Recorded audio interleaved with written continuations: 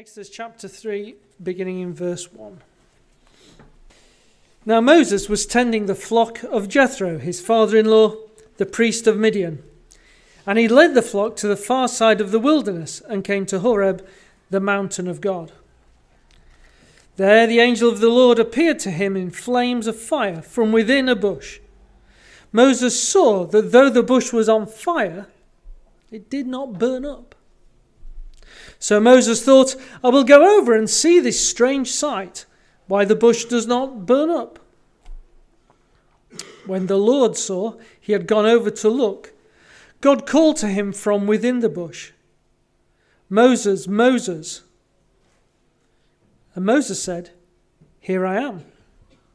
Do not come any closer, God said. Take off your sandals, for the place where you are standing is holy ground. Then he said, I am the God of your father, the God of Abraham, the God of Isaac, and the God of Jacob. At this Moses hid his face, because he was afraid to look at God. The Lord said, I have indeed seen the misery of my people in Egypt. I have heard them crying out because of their slave drivers, and I am concerned about their suffering.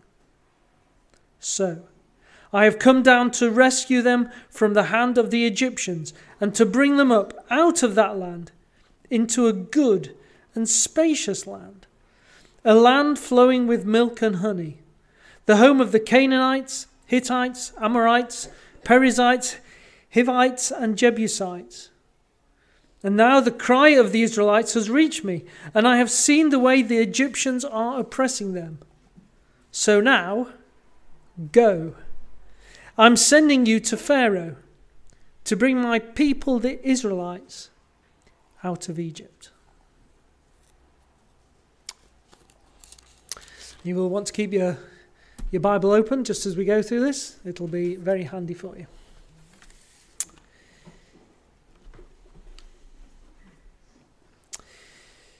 Well, this story is from Wales Online on the 13th of April. At 8 p.m. on a mild spring evening in Carmarthen train station, the Transport for Wales cleaning team are getting ready for work. One of them has recently celebrated his 80th birthday, and after 25 years of cleaning trains, he has no plans to stop. William Gwyn Thomas, known as Gwyn, is working as hard as ever and is proud of what he does. I love the job, says Gwyn. And he works with a team to clean between 18 and 26 carriages on an evening shift, ready for the next morning. He said it means a lot to me to be a part of the Carmarthen team because it's a really special station.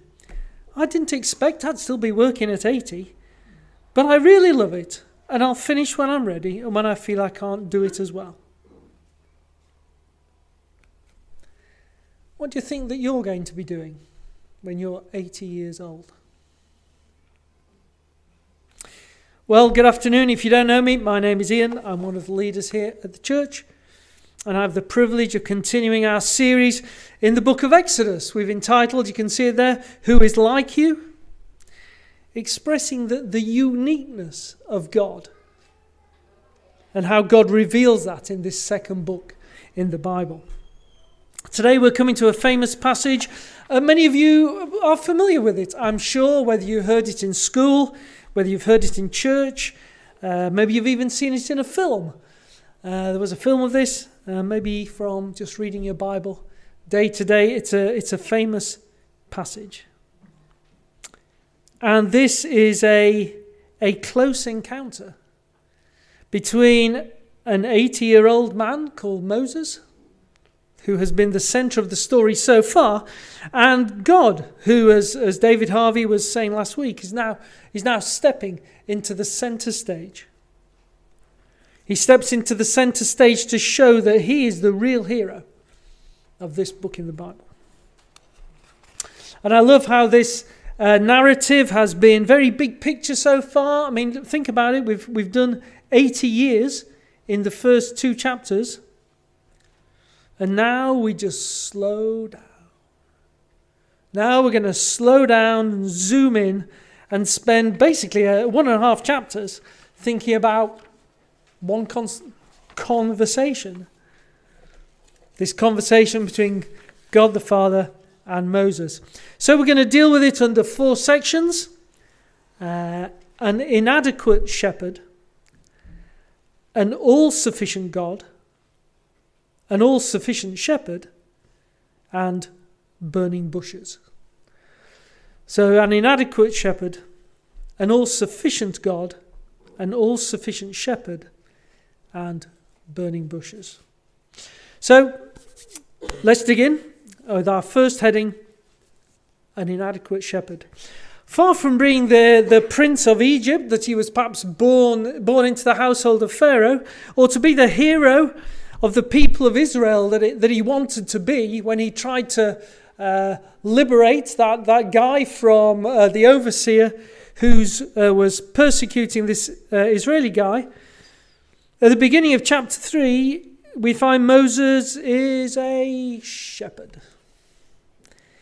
In fact, in Acts chapter 7, it tells us he's been doing this now for 40 years. He's been exiled for murdering this Egyptian overseer. Pharaoh was out to kill him. And now Moses has spent 40 years in a quite common at the time, quite a common job as shepherd, but a mundane job. Like any good shepherd, Moses is keeping a watch on his sheep. He's moving them round to find good pasture. That's why he's ended up perhaps on the far side of the wilderness. And he's gone on to a mountain called Horeb. But elsewhere in the book of Exodus, we think that's called Mount Sinai. We think it's the same place. And like a good shepherd, he's on the alert. He's on the lookout. He's looking for risks to his sheep. He's not just navel gazing, he's looking out, and he sees, verse 2, he sees a bush that is burning and burning, but it's not burnt up, it's not destroyed, it's not consumed. That's weird. I've never seen anything like that. Don't know if any of you ever have. And so he goes over to check it out. We don't know why. Is it because he thinks it's a threat to the sheep? Is it because he's just curious? But in verse 2 it says, there the angel of the Lord appeared to him. So this fire is definitely something very, very unusual and weird and special. And when Moses approaches, God calls to him. Verse 4, when the Lord saw that he had gone over to look, God called to him from within the bush, Moses, Moses. And that's the start of the conversation. We'll look at some of the detail of what God says in a minute. But just consider the impact for a minute. Just imagine that's you. Moses must be afraid. He must be astonished. When God starts to speak, Moses is flabbergasted. He hides his face. Because God identifies him. God identifies himself not only as the God of Moses' own father, but the God of the great leaders that Moses would have heard about growing up, of Abraham, Isaac, and Jacob. The God who has led the people of Israel back in the day, so to speak, all those famous stories about him. This is the real deal. Moses now knows who he's talking to, and he is afraid. But what does God say to him? Look down into verse 7. He's seen the misery of the people in Egypt, Moses' own people.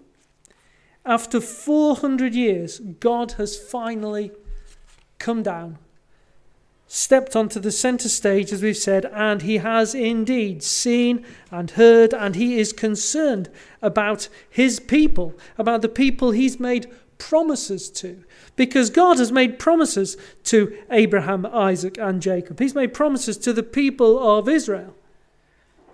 And God has come to fulfill those promises.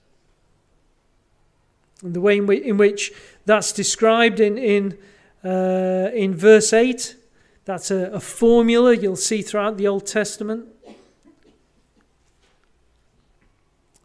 To take them to a spacious land, a land flowing with milk and honey, the home of these Canaanite tribes. A good and pleasant land. Doesn't that sound nice? I like the sound of that. A good and pleasant land. And God, in verse 9, God reiterates, he's seen the plight of the Israelites, he's heard their cry, and at this point Moses is feeling, great, this is it. This is it, lads. This is what we've been waiting for 400 years. He's seen. He's seen what I've seen.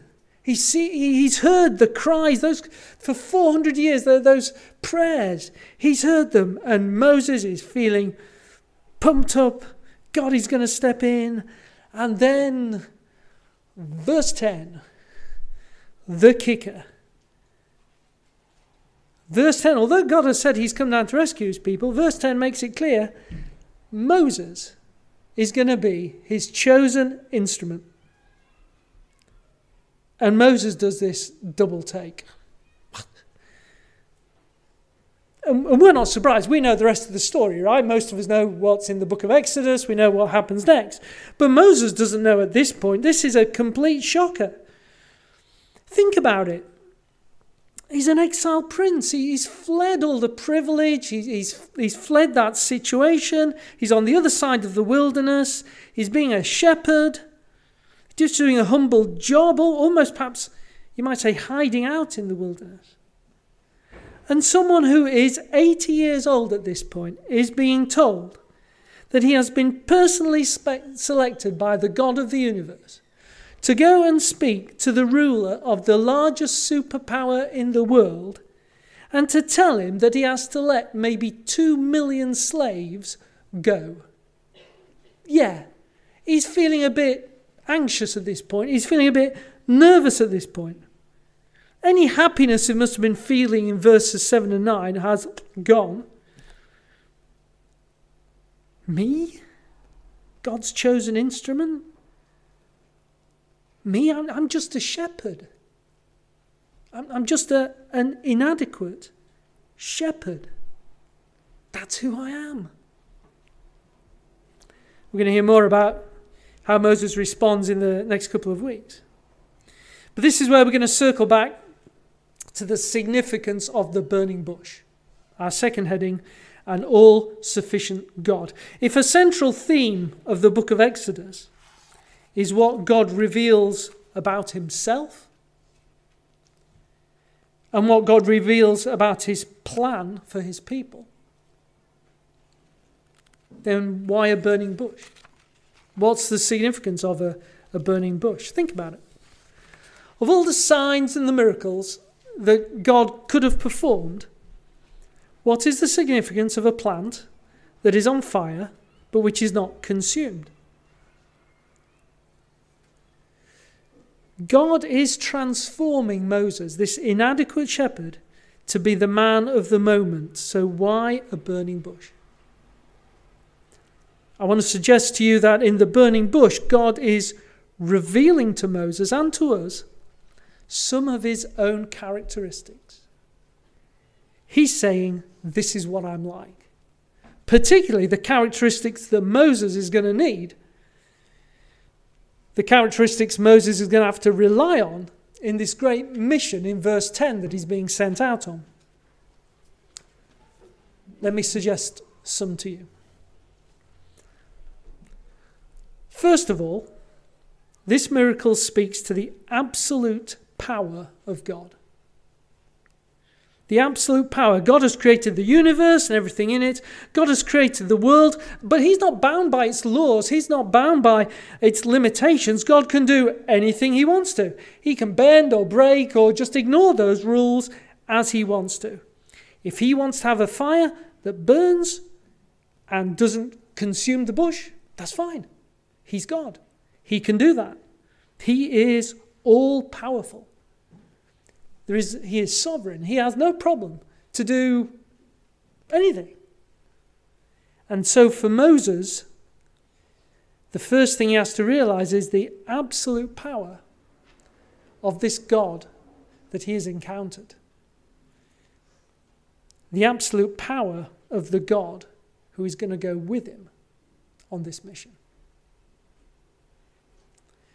Secondly, there's something here about the infinite resources of God. We were watching a program on TV last night about wildfires in California. The trees just destroyed. In a flash, they've gone. And yet here we have a fire in the desert, kind of like the area in California we were watching last night. And it's likely that bush would have been consumed really quickly in the normal course of events.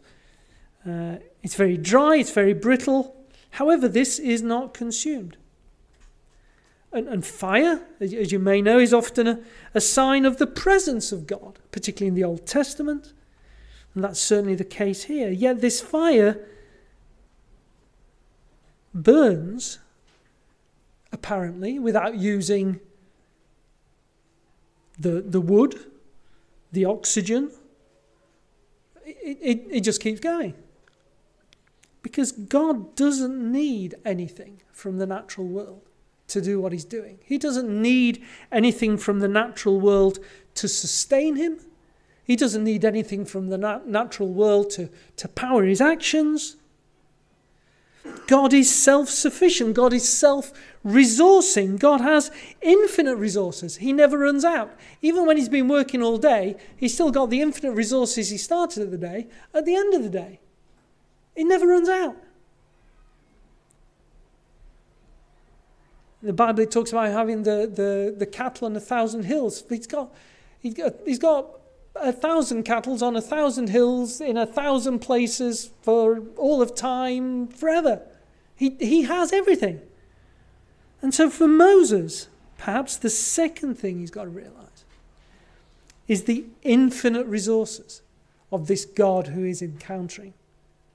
The infinite resources of this God who will go with him. Thirdly then, this miracle teaches something about the holiness of God. God himself says it in verse 5, doesn't he? He says, look there, he says, "Do not come any closer," God said. "Take off your sandals, for the place where you are standing is holy ground." The ground is not holy here, to be clear, because of some intrinsic value. It's holy because God is there. God is holy. But this is a sign, and so it's a sign of the reverence that Moses should rightly be pouring out here to this God who he's now encountering. We might think of this idea of holiness as having something to do with being separate, of being alone, being different to everything else, because everything else has been created. God has not been created. Everything else is created. God is perfect, and in him there is no darkness at all. He exists outside of time. He does not change. He does not decay when everything else does. We might say that God is unique. There is nothing else. There is no one else like him. This is kind of how we try to get our head around the holiness of God. We can't really say that the holiness of God is like something, because it isn't. God is unique. The holiness of God is only like the holiness of God. But when we see it in the Bible, he reveals to us what that looks like. And so for Moses, the third thing perhaps he has to realize is the holiness of the God he is encountering. The holiness of the God who's going to go with him back into Egypt. Fourthly, though, in spite of this holiness, in spite of God's awesome nature, it can still dwell in something small when it needs to. Incarnation, it's a big church word, but there's something here about the presence of God The presence of God in the bush doesn't simply vaporize it. God preserves the bush even as it is on fire, and God is in it.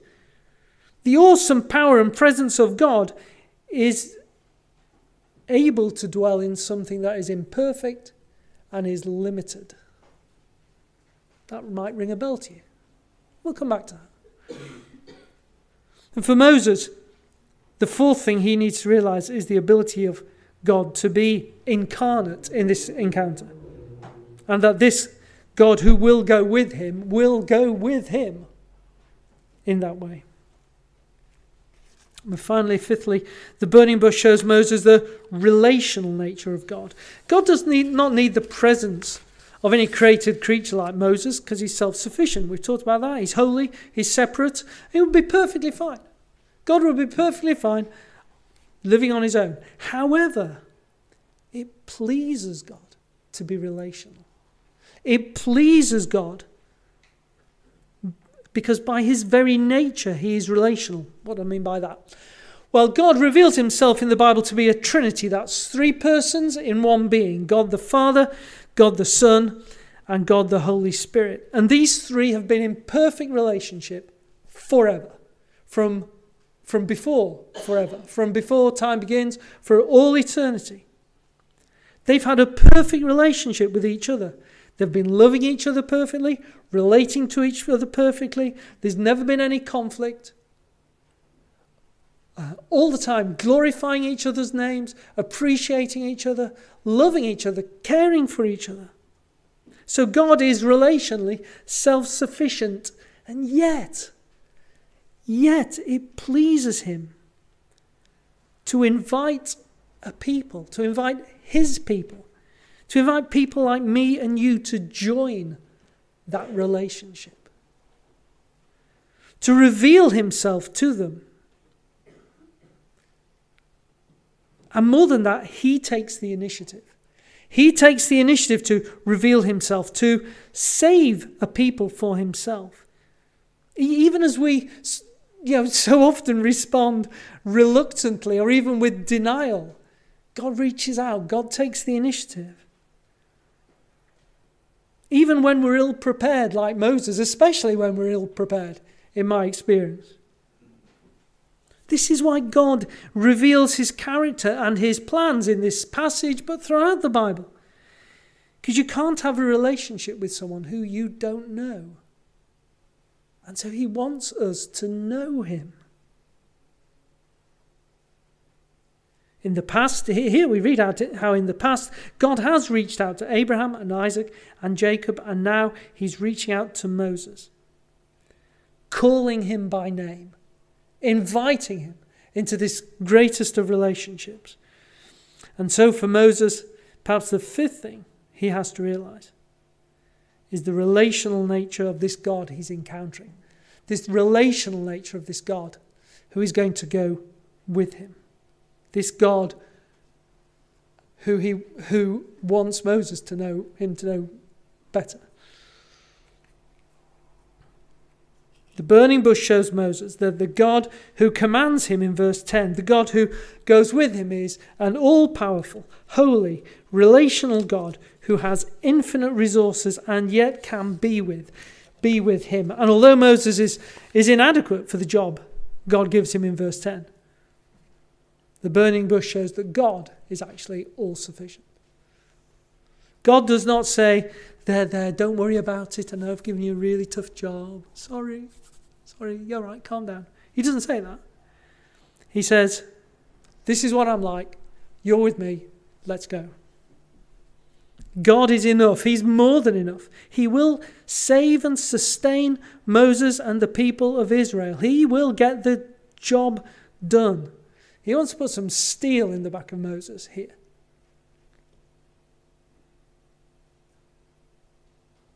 But as well as our passage telling us about the inadequacies of Moses and the sufficiency of God, it also points towards Jesus.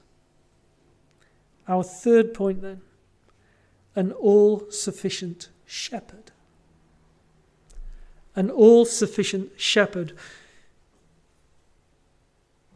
We mentioned a moment ago how God is a Trinity, 3 persons in one being. They all share the same characteristic. And so this character that God the Father is revealing here in the burning bush is also true of Jesus. He shares those same characteristics. But not only that, he also shares the mission of Moses from verse 10. He shares the mission in that he goes to save a people. Claire read for us from the book of Colossians, chapter 1. Let me just read to you again there from verse 19. For in him all the fullness of God was pleased to dwell. Yeah, the full character we've been talking about dwells in Jesus. But, verse 20, through him to reconcile to himself all things, whether on earth or in heaven, making peace by the blood of his cross. Down to verse 22, he is now reconciled in his body of flesh by his death, in order to present you holy and blameless and above reproach before him. Jesus both shares the character of God, but he also shares the mission that Moses has been given. Yes, Jesus is all-powerful.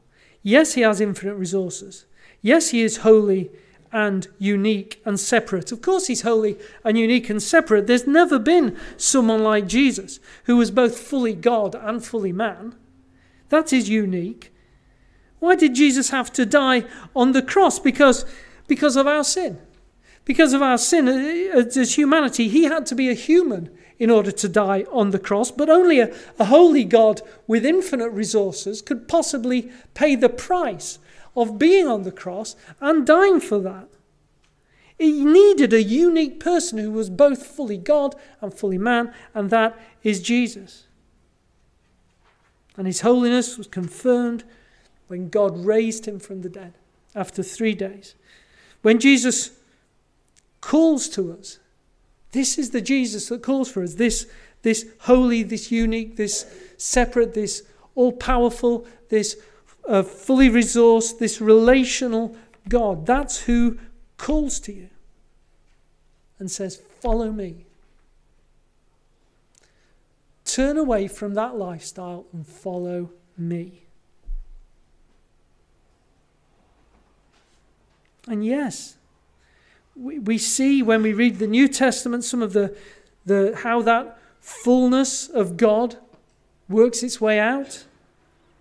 Yes, God can dwell in a fragile, in this case human form, an incarnation, and yet not consume it.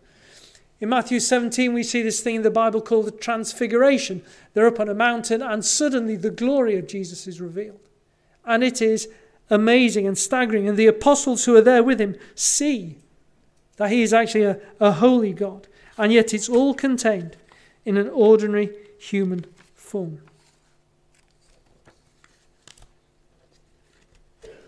Jesus is so relational with his followers. All the time you see him interact. For 3 years he's interacting with the apostles and the other disciples, teaching, encouraging, and then ultimately dying for them and dying for us. Now there is actually, I wasn't going to do this, I'll do this. There is actually another part of the passage in which we see Jesus. That's verse 2. Verse 2, there the angel of the Lord appeared to him, Moses, in flames. Whenever we see the phrase, the angel of the Lord in the Old Testament, it appears to be different from other angels that are mentioned in the Bible. One writer says that this is one who retains the essence and the prerogatives of deity and is holy, and yet is able to accommodate himself to the company of sinners. He affirms the wrath of God and yet displays his outreaching mercy. So he has the properties of God, but he seems to be separate to God the Father. So who shows us the property of God and is yet separate to God the Father? It's Jesus. And so many theologians of looking at the Old Testament believe that this was actually Jesus before he became Jesus in Bethlehem. There's a big church word for that. Ask me afterwards and I'll tell you what it is. But the fact that he is there, the fact that he is in the flame of the burning bush that God the Father speaks out of, reinforces the fact that Jesus has the same character. But think about what we know about Jesus. He has the same mission. He has the same mission of Moses. Jesus came from a background even more glorious than being a prince of Egypt. He was a prince of heaven. Jesus did a mundane job. He was a carpenter. The same way that Moses was doing a mundane job. They were both sent by God the Father to do the mission that they had been given. Jesus was given the mission of saving God's people. Moses has been given the mission of saving God's people. God the Father was with Jesus. God the Father will be with Moses. Yes, there was even a point where Jesus was reluctant in the mission that he had in the Garden of Gethsemane.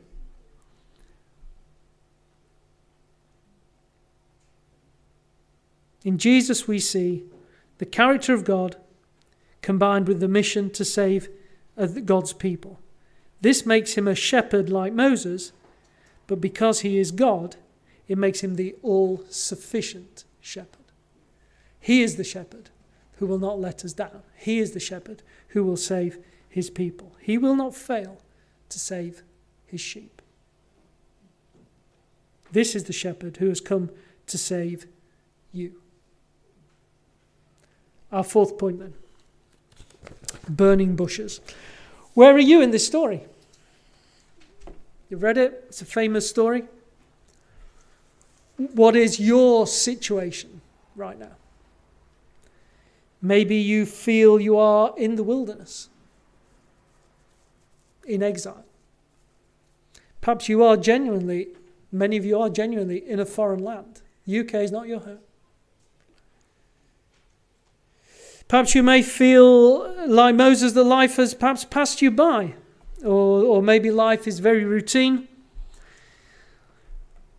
You might have heard about God, you might not have. If you have heard about God, perhaps he was the God of your fathers, literally. But perhaps you feel you've never encountered him.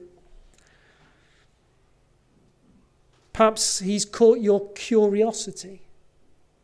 Perhaps you're feeling drawn to find out more. Invited to come and see like Moses was. Here in the burning bush, this God is the God who is calling to you. This relational God.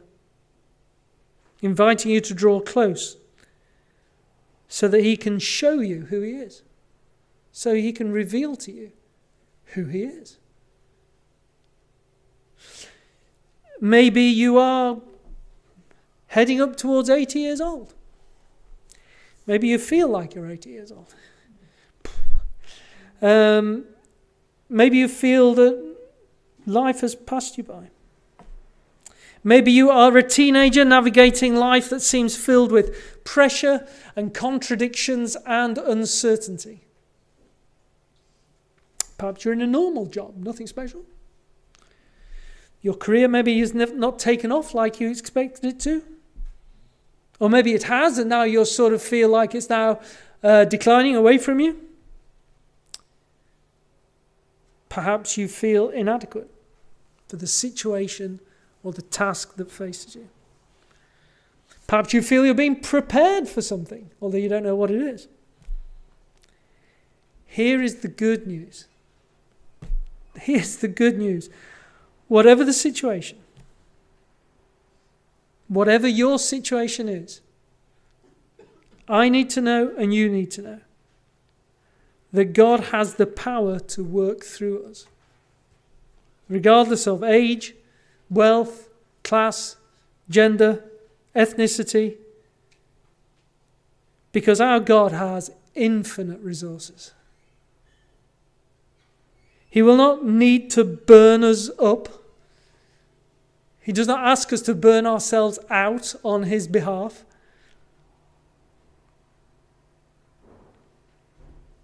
God is holy. He is separate and unique. He is not contaminated by the world. In him there is nothing evil. We can look to him and know that his motives are pure. His authority is pure. When he tells us to do something, there's no ulterior motives there. His timing is perfect. His mercy is sure. That is true of nobody else in our society. That is true of nobody else in our world. But it's true of our God.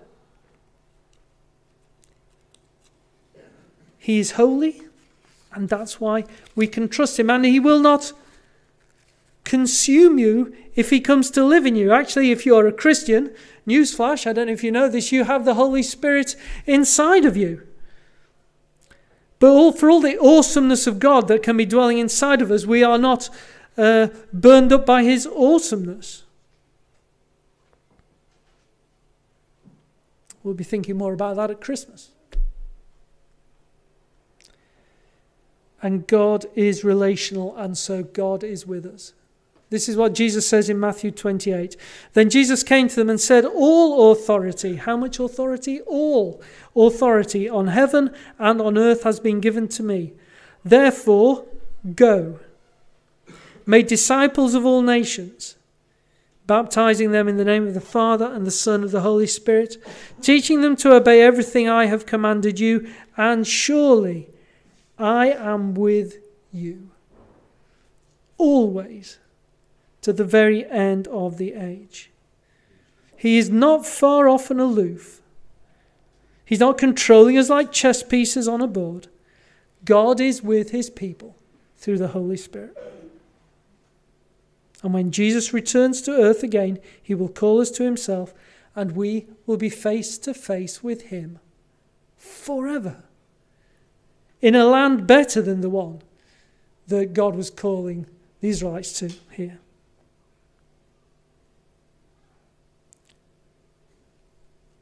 I don't know if you feel inadequate. I often feel inadequate.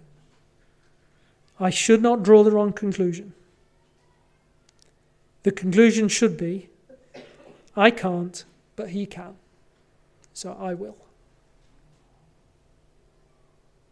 Whenever we feel inadequate, scared, overwhelmed, alone, burdened, nervous, like it's just too much, remember God, this God who reveals himself in the burning bush, is all sufficient. Jesus is revealed to be the all-sufficient shepherd. Follow him. Let's pray. Loving Heavenly Father, we are so thankful that we don't have to guess what you are like. We don't have to make up what you are like. Because you tell us what you are like. You show us what you are like in the Bible. You show us in the Old Testament through stories like this. You show us in the New Testament from your Son, who is the image of God the Father. You do that so we can know you. You want us to know you so that we can have a relationship with you, so you can be our God and we can be your children. You don't need that, and yet it pleases you. Lord, help us to look to you, to understand who you are, and help us then to turn to you and follow you, knowing that although life is hard, and it is hard, the God who goes with us is sufficient for the tasks. Amen.